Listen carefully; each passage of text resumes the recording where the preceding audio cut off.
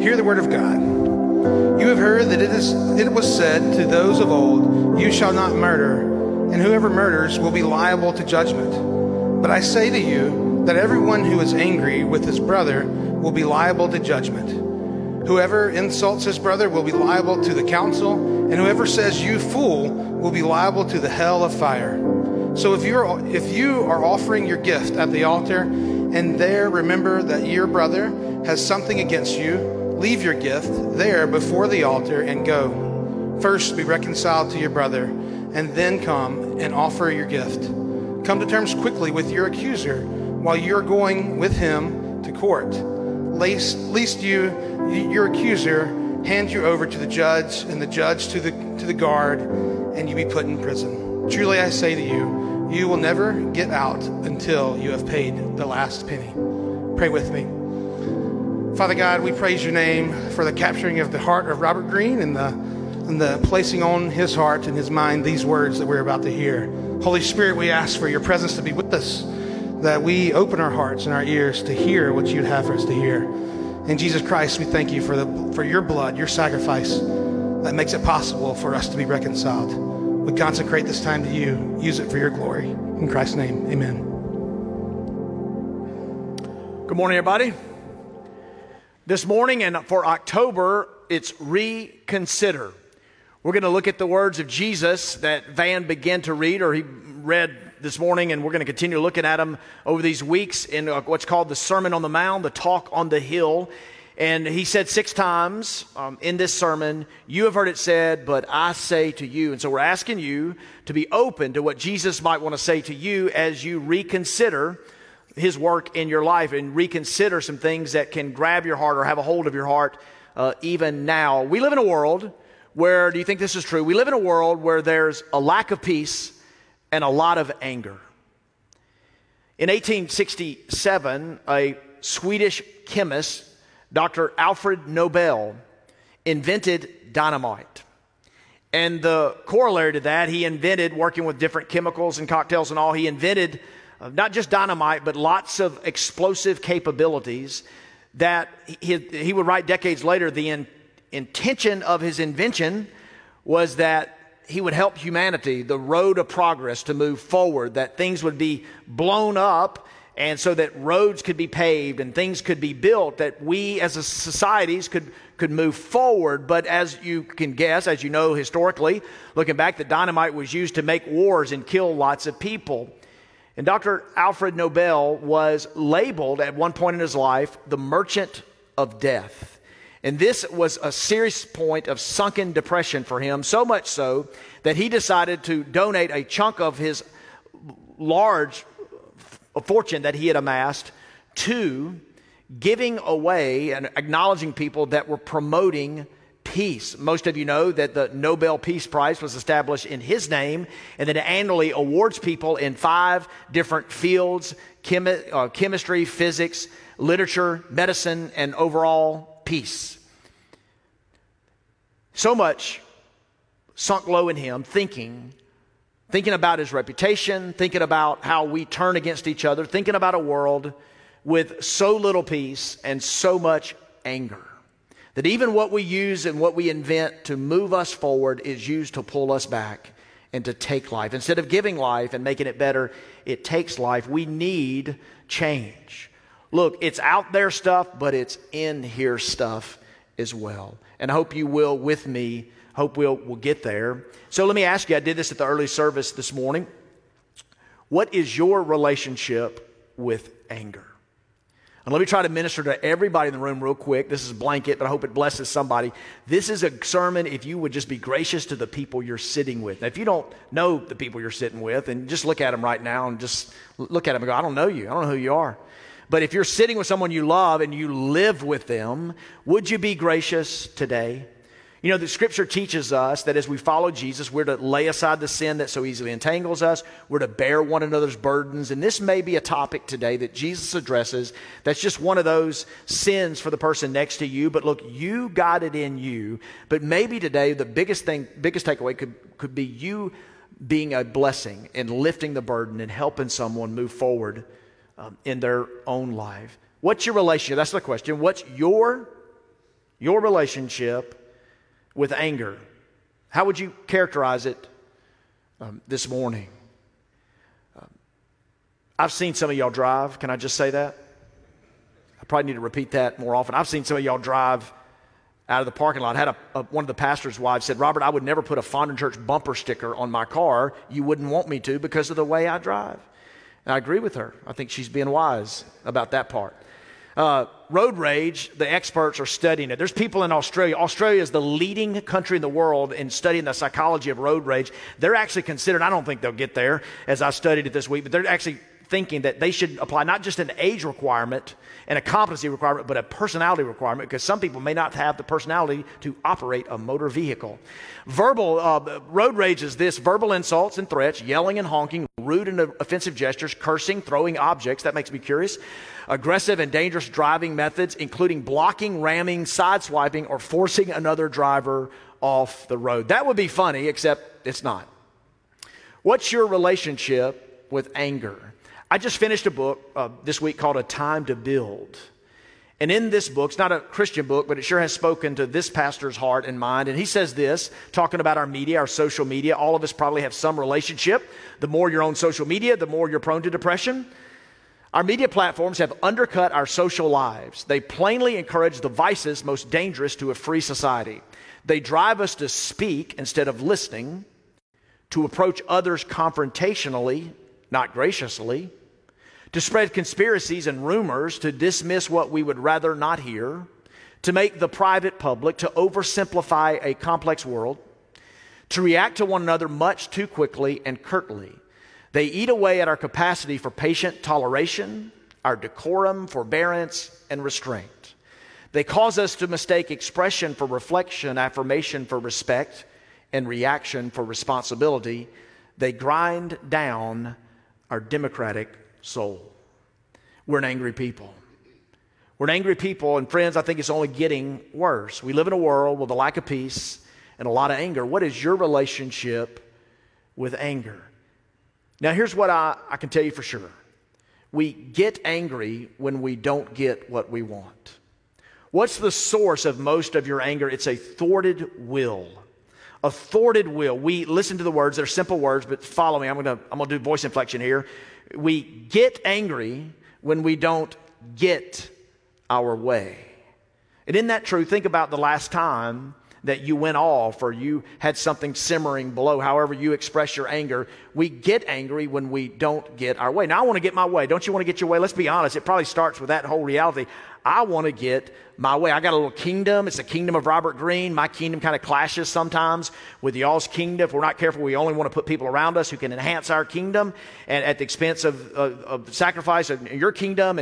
And look, when I want to get what I want to get. I want to live in a perfect world. That's in us all. We want things to be perfect. What would a perfect world be? I've thought about it. A perfect world for me, Fondren Church, would be in Maui. Well, you could consume all the Krispy Kremes you wanted without gaining a pound. In a perfect world, you would not have fought on the way to church. In a perfect world, families would be happy and divorce would be unthinkable. In a perfect world of great peace, then there wouldn't be things like terrorism and trafficking. It wouldn't even be in our vocabulary. In a perfect world, Wall Street greed would be replaced by Main Street generosity. In a perfect world, you and I would get what we want, but we don't. And sometimes we get in the way of each other not getting what we don't want. And so this morning, think about your will as being thwarted. Show me an angry person, and I will show you a hurt person. And show me a hurt person, and I will show you someone who's had something taken from them. Anger says, you owe me. Anger says you owe me. You took my innocence. You robbed me of this relationship. You stole my future. Therefore, you owe me. You owe me a second chance. You owe me an opportunity. You owe me money. You owe me restitution. You owe me affection because you have taken something from me.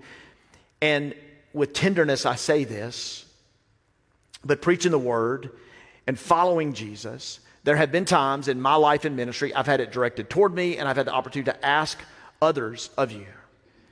But at what point When? When will you get over your anger? When will you get past the person who has hurt you? And while it is true, you cannot undo what has been done, it is equally true that your past does not have to control your future.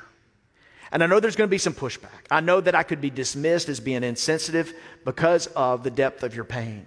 But I just want to say Jesus transcends it all. Any hurt, God's help is greater.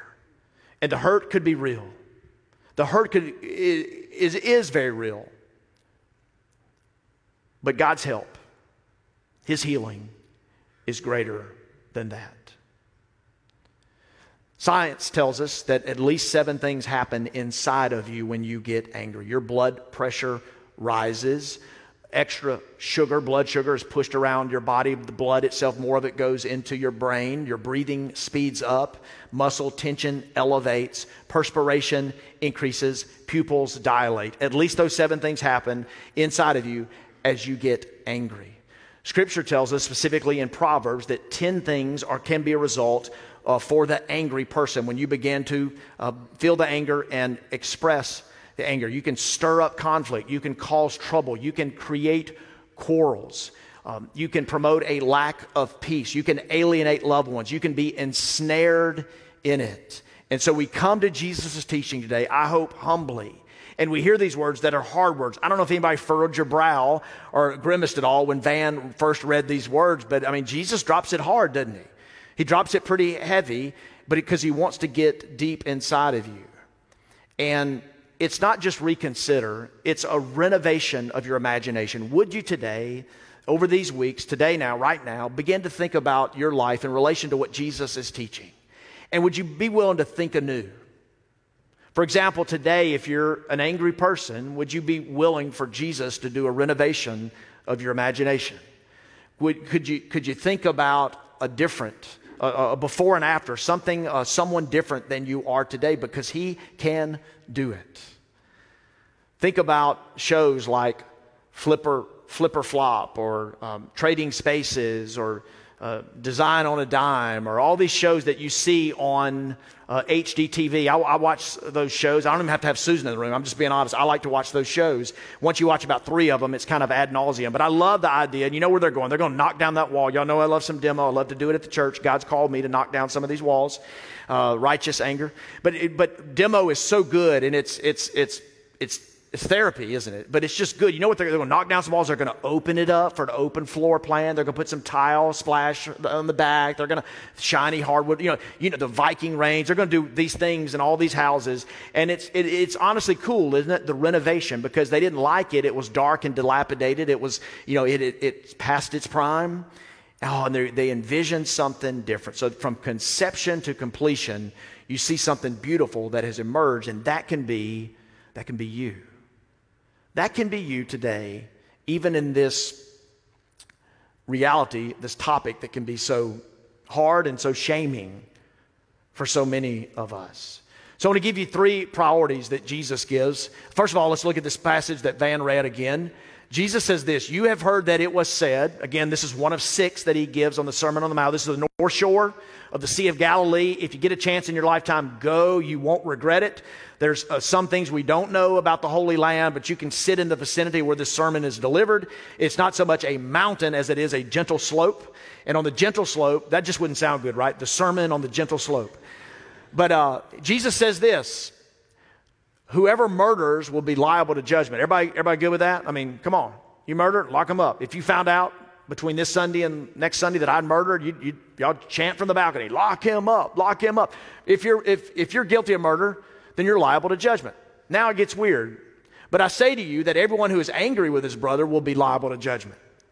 Whoever insults his brother will be liable to the council. And whoever says you fool or raka, we'll talk about that in a minute, you will be liable to the hell of fire. I want to give you 3 matters that Jesus talks about in this portion of the Sermon on the Gentle Slope. He says this: it's a matter of the heart. Translation here, raka, this word here that we don't use, it's actually, I've studied it, scholars believe that it's kind of a word that's not even a word. It refers to what's in the back of your throat when you are clearing it, and it's kind of like spittle or spit or whatever, and it's when you have contempt for another person. Hear me now. It's when you have contempt for somebody else. And Jesus is saying, don't let it happen. Listen to me. We have a heavenly Father. And if you're in Christ, we are brothers and sisters. And whether you're in a church family or not, everybody's been created in the image of God, and every life is valuable to Him. And Jesus is saying, man, don't look down on someone with contempt. And so picture it as a tree. Here is a tree. And you think of, this is something I drew this morning before church, but this tree that I drew, you see above, the tree above is what we see. The branches and the trunk and the leaves and the fruit are on many trees. And then below the tree, the seeds and the root system. And Jesus is teaching here. If you were to draw on this, I didn't have time this morning, but you write murder above. So murder is what we see. Murder is above the ground. And then below the ground, write the two words, simmering contempt. And murder is when we say, you are done. You're done. But simmering contempt is when we say, we are done. It's when there's a rift or a rupture in a relationship, and that person becomes no one to you. They're spittle to you. And you don't end their life, but you end your life with them. And you say, we are done. And Jesus gives us this matter of the heart. And He says this. Now, just to be clear, Jesus is not saying this. He's not saying that if you harbor hatred in your heart, that's equal to murder. Okay, so don't go murder. Hopefully nobody has murdered. If you come and confess to me that you've murdered, I will love you and pray for you, and I'll have to call the authorities. It's a serious deal. Don't murder. But Jesus is saying that there's something that we all deal with. It's this universal need, this universal recognition that we have something in here that's sick. And we all need help. We need a Savior. We need a friend who loves our soul, and we need a surgeon with a scalpel who can heal our heart. There was a book written years ago. I read it years ago and can't recall a lot of it, but it was called Respectable Sins. And I love the premise of the book. I remember that. It said, hey, murder, don't murder, check. Don't steal, check. Don't commit adultery, check. A lot of us can check those boxes probably. But judgment, selfishness, pride, bitterness, self-righteousness, anger. How do we do in checking those boxes? And Jesus cares about your heart. He cares about the deepest part of you. And it's only getting worse. In their day, it was very religious, and it was about giving and praying and fasting, and they didn't have paper money. They had coins. They'd have online giving. They just passed the plate, or they came to the temple to offer, and they dropped in coins, and so you could tell who the givers were and who weren't the givers. And there was an image-conscious society, but how much more for you and I to worry about only the trunk and the branches and the leaves and the fruit, but not the seeds and the soil. And it's the seeds that started everything, and it's the root system that allow it to grow. And so it is with you, and that's your heart. Later in Matthew, Jesus would say in Matthew 15:1, quoting from the prophet Isaiah, hundreds of years ahead of him, he would say, these people honor me with their lips, but what? Anybody know? But their heart is far from me. Some of y'all know that. Y'all were just so wrong so worried about getting it wrong in church. But they honor me with their lips, but their heart is far from me. You ever done that? Ever done a little religious show? Ever told somebody you're praying for them, or requested prayer, or came to a religious service or observance, or did something that seemed spiritual, but your heart wasn't in it? And Jesus said, be very careful of this. You think, the religious people back then, you think it's the ceremonial cleansing and the washing of the hands, but Matthew 15 verses 18 and following, it's what's that doesn't defile you. Now, Jesus is not against cleanliness, by the way, but he's saying that stuff really doesn't matter like this stuff. And it's the deepest part of you that he wants to attend to. So today, how's your heart? And will you be honest about any simmering contempt that you have for another? It's a matter of the heart. The second point, it's a matter of priority. Matthew 5, 23 and 24, he said this. So if you are offering, it gets interesting here. If you're offering your gift at the altar and there remember that your brother has something against you, leave your gift there before the altar and go. First, be reconciled to your brother and then come and offer your gift. Emmy, if we could leave that up, pretend that you circle in the last verse there, the last sentence. You circle the word first and then zip over down and then circle the word then, because there's a sequence here. First, then. Any of y'all lead like that, teach like that, parent like that? Hey, first and then, because they're going to the then. You're like, no. First, then. First. And that's what Jesus, he's probably without the Susan does that to my dog all the time. Kills me. But first, then. First do this, then. And stay with me for a second. If you get in this idea here of this passage, if you enter into it, Jesus is saying, man, we're distracted people. You know, you can attend the temple, you can attend a religious service, and you can remember something. And y'all know this. I mean, it's kind of, how I make a living, but I hate distractions. And, when someone gets up, I'm not judging the person getting up, but all y'all look at the person getting up, and so it's a distraction. Like you come and you remember something. And so, I love what Jesus is saying, and I think we ought to apply it, but maybe not here, or not when I'm preaching or something. But for real, you can worship, and then you can remember something. And for real, I told the 930 this several years back. I'll always remember this. There was a good friend of mine who was sitting back here, and he got up during the sermon. And I don't know if y'all know this, but I can see y'all when I'm preaching, okay? Just so you know, I can see y'all. I may not lock eyes with you, all right? Like I'm Shelton Bounds, I'm looking at you in the eyes right now. But everybody, I can see everybody, whether it's a not so distant figure or whatever, but I can see you. And my friend, I noticed, got up and he went into the foyer, and the door was open, half the door was open, and he got out his phone and he was texting somebody. And I thought, this, rude. Make sure he doesn't ever get to be a deacon or elder at this church. And we didn't cancel people like we did now back then, but I thought about canceling him. I just didn't have the words for it. But anyway, but later I learned that he had come to worship and he remembered. And my friend got up. We weren't preaching Matthew 5 then, but he got up and just led by the Spirit, I believe, he went and he texted a friend and said, man, this happened and I didn't handle it. I want to own my part and we need to talk. And he sent the text, and his story is he was free. I don't even think he knew the verse. And he came back and sat down, and hear me now, that's what Jesus is talking about. Stay seated. But that's what Jesus is talking about. That you come to worship and then you remember, because first, then. Now, let's go down the gentle slope from the mountain down into the temple. And this is a rendering of the temple. It's kind of blurry. Again, I drew it this morning. But that was the center. That was the court. That was the expression of religious devotion.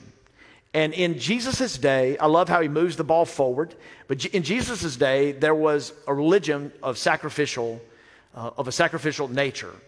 And there were lambs and doves and rams and other animals that were offered. I think you're probably all aware of that. So you could look and go, okay, well, we don't do that in our day. But what do we offer? Take a look, a few photos. We offer sacrifices. In fact, in Romans chapter 12, it says that we're to offer our body as a living sacrifice. So here are photos that would capture maybe how you sacrifice. Hey, preacher, I give. When the plate comes around, or, if you don't see me giving, it's because I gave online.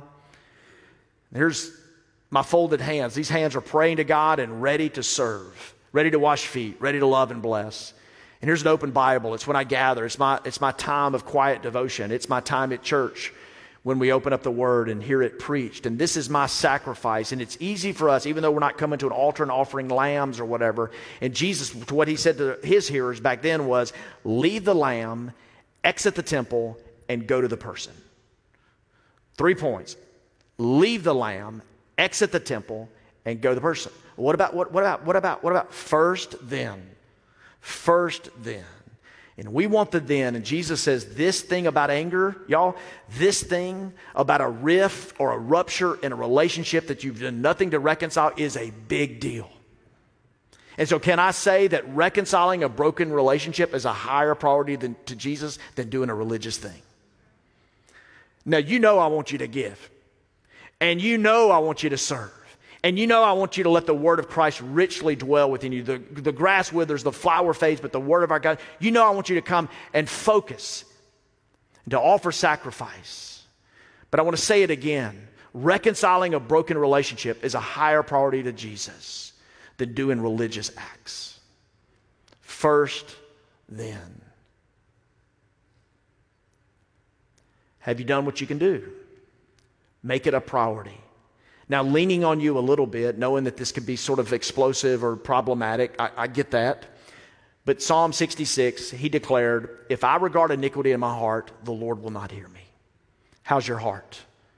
Is it a matter of priority in your life? 1 Peter 3, listen to me, married men. If we don't treat our wives and live with them in an understanding way, just quoting the word here, then our prayers will be hindered. You need to feel that weight. I feel that weight. It matters how I treat her. It matters always. Tony Evans is a pastor that I've admired for decades. He brings the word. And Tony Evans wrote a book years ago called Horizontal Jesus, and I just love that. Because we always think Jesus, this, and I can do this. Man, I give, I serve, I'm here, I'm this. But there's a rift, there's a rupture, and you've done nothing to reconcile. Look, Jesus is horizontal Jesus. If there's any confusion, he's going to go on in Matthew after the sermon on the gentle slope, and he's going to tell us, hey, as you do it to the least of these, you do it to me. Jesus, can I just say it, is very horizontal. And if this ain't right, and if you're not doing what you can do to make this right, then this isn't right, according to Jesus.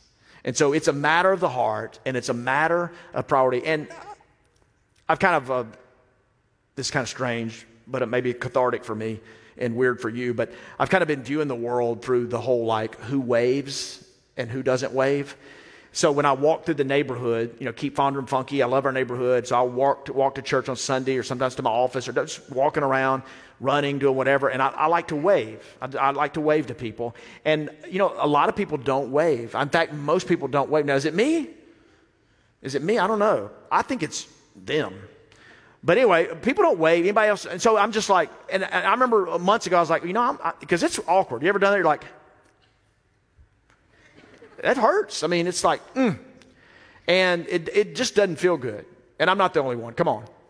And so then I got hard. I'm like, that's it. If over half the people are going to wave at me, I'm not going to wave at anybody unless they go to my church. But I'm not waving. And then I thought, no, I can't let people bring me down. I'm a waver. God's called me to wave, and I'm going to wave. And then I just released it. I said, Jesus, you got to help. If you want me to wave at people, you got to release this in me, this whole security thing. Like, let me seek it from you. So now I'm just like, they didn't wave back. That's on them. They got issues. God will take care of them.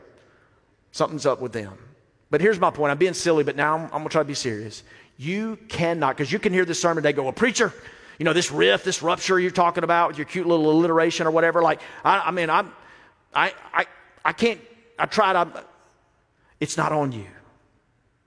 I can't get people to wave at me, force them to wave at me, and I wouldn't want to. And you can't let how another person will respond to you affect you like that. You do your part. Because Jesus is a horizontal Jesus. Make it a matter of your heart, a matter of priority, and lastly, a matter of urgency. Did y'all hear what Van read, what Jesus said? Matthew 5:25. He said this. He goes to the courtroom, but he said this. Come to terms quickly with your accuser while you are going with him to court, lest your accuser hand you over to the judge and the judge to the guard and you be put in prison. Don't have time for it today, but man, there was something called debtor's prison back then. Brutal. You don't want debtor's prison. Nobody wants prison. And look, don't we all want to handle things outside of court? Do you know what the church should be? You can read in Corinthians, because in Corinth they start having trouble. Anytime you get people together, even if they're Christian people, there's going to be problems because we're sinful. Everybody understand? And they're like, there was instruction about litigation, about the court. Handle it out. We do it here.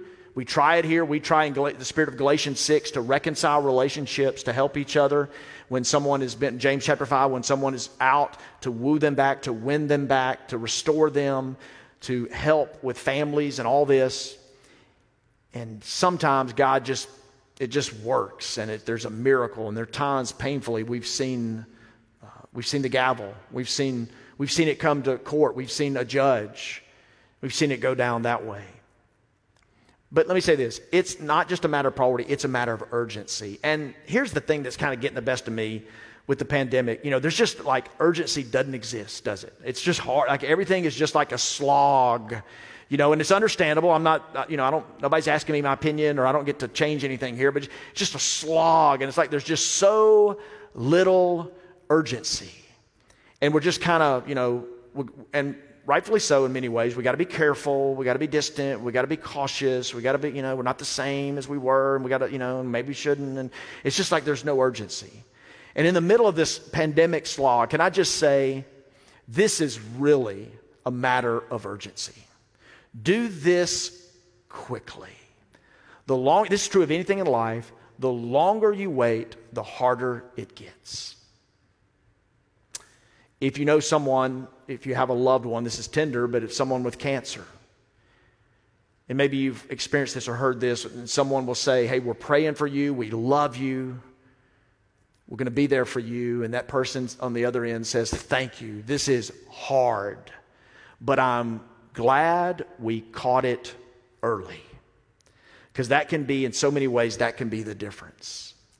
And this sickness in you and me, this sickness of our soul, the ruptures in our relationships, look, it is better to detect it early and to go about it quickly. So don't murder, check. But what about the simmering contempt inside of you? Would you let him work on you? Would you let him do a deep work in you? I'm going to ask the team if they would begin make their way as we sing and take up offering and have a time of prayer. In the first service, we had a great honor to pray over people about a need in their life, be it this need that we've talked about today or anything. It's just been a cool morning in here. And we're going to extend this to you in just a moment. When it comes to anger, we all have a relationship with anger. Everybody does. And can I just say, I don't want to let anybody off the hook. If you live your life with a calm demeanor, that doesn't necessarily mean you don't have anger. And we've borrowed this from a writer we admired years ago. It's helped us in our marriage. And it helps us as we walk with friends, hold hands with them in a difficult season of their own marriage. But they're bottlers and they're spewers. And some of you bottle your anger up. Some of you hold it in. You remain calm, or try to, you bottle it up. That's my wife more times than not. I don't have to tell you, I'm a spewer. Just let it roll. And God's been gracious to us as we've walked together and extended grace to each other in how we express or don't express simmering stuff inside of us. Tim McGraw sang a song from Charlie Robinson. A few of you are going to recognize it, but he's saying, well, I don't know why you have to be angry all the time. It's kind of a little joke around our house. And Susan will be miffed at me about something, usually for good reason, and I'll come up behind her and just in her ear, I'm like, I don't know why you gotta be angry all the time. And she likes it. Country twang. It diffuses the situation.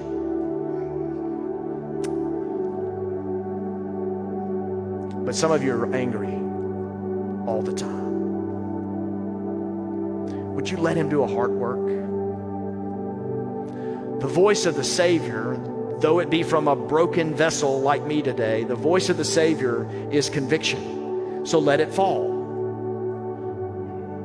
The voice of the enemy is condemnation, and don't let it enter in. So would you stand, and would you today, I'm going to pray over you for a renovation of imagination, that you would think how your life could be new, what needs to be knocked down in your heart could be it can be made better. That's the work he can do. And look, I told you one story of a friend of mine. I've seen a few more. Because men, we have a unique relationship with anger. And I've seen some brothers in Christ do business with God. And it's a joy to see. Because others are affected by it. Pray with me. Father, thanks for this morning.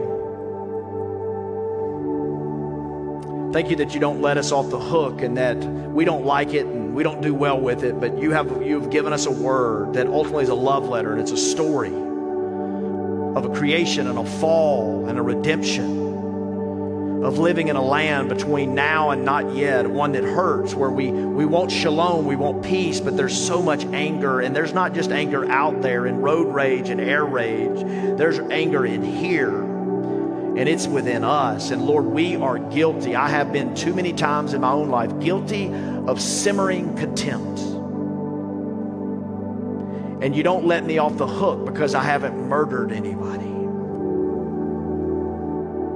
There is judgment. And Lord, all of us need these things named like you do in Matthew 15. It's not what's on the hands that defiles, it's what comes out of the heart, and it leads to all this evil.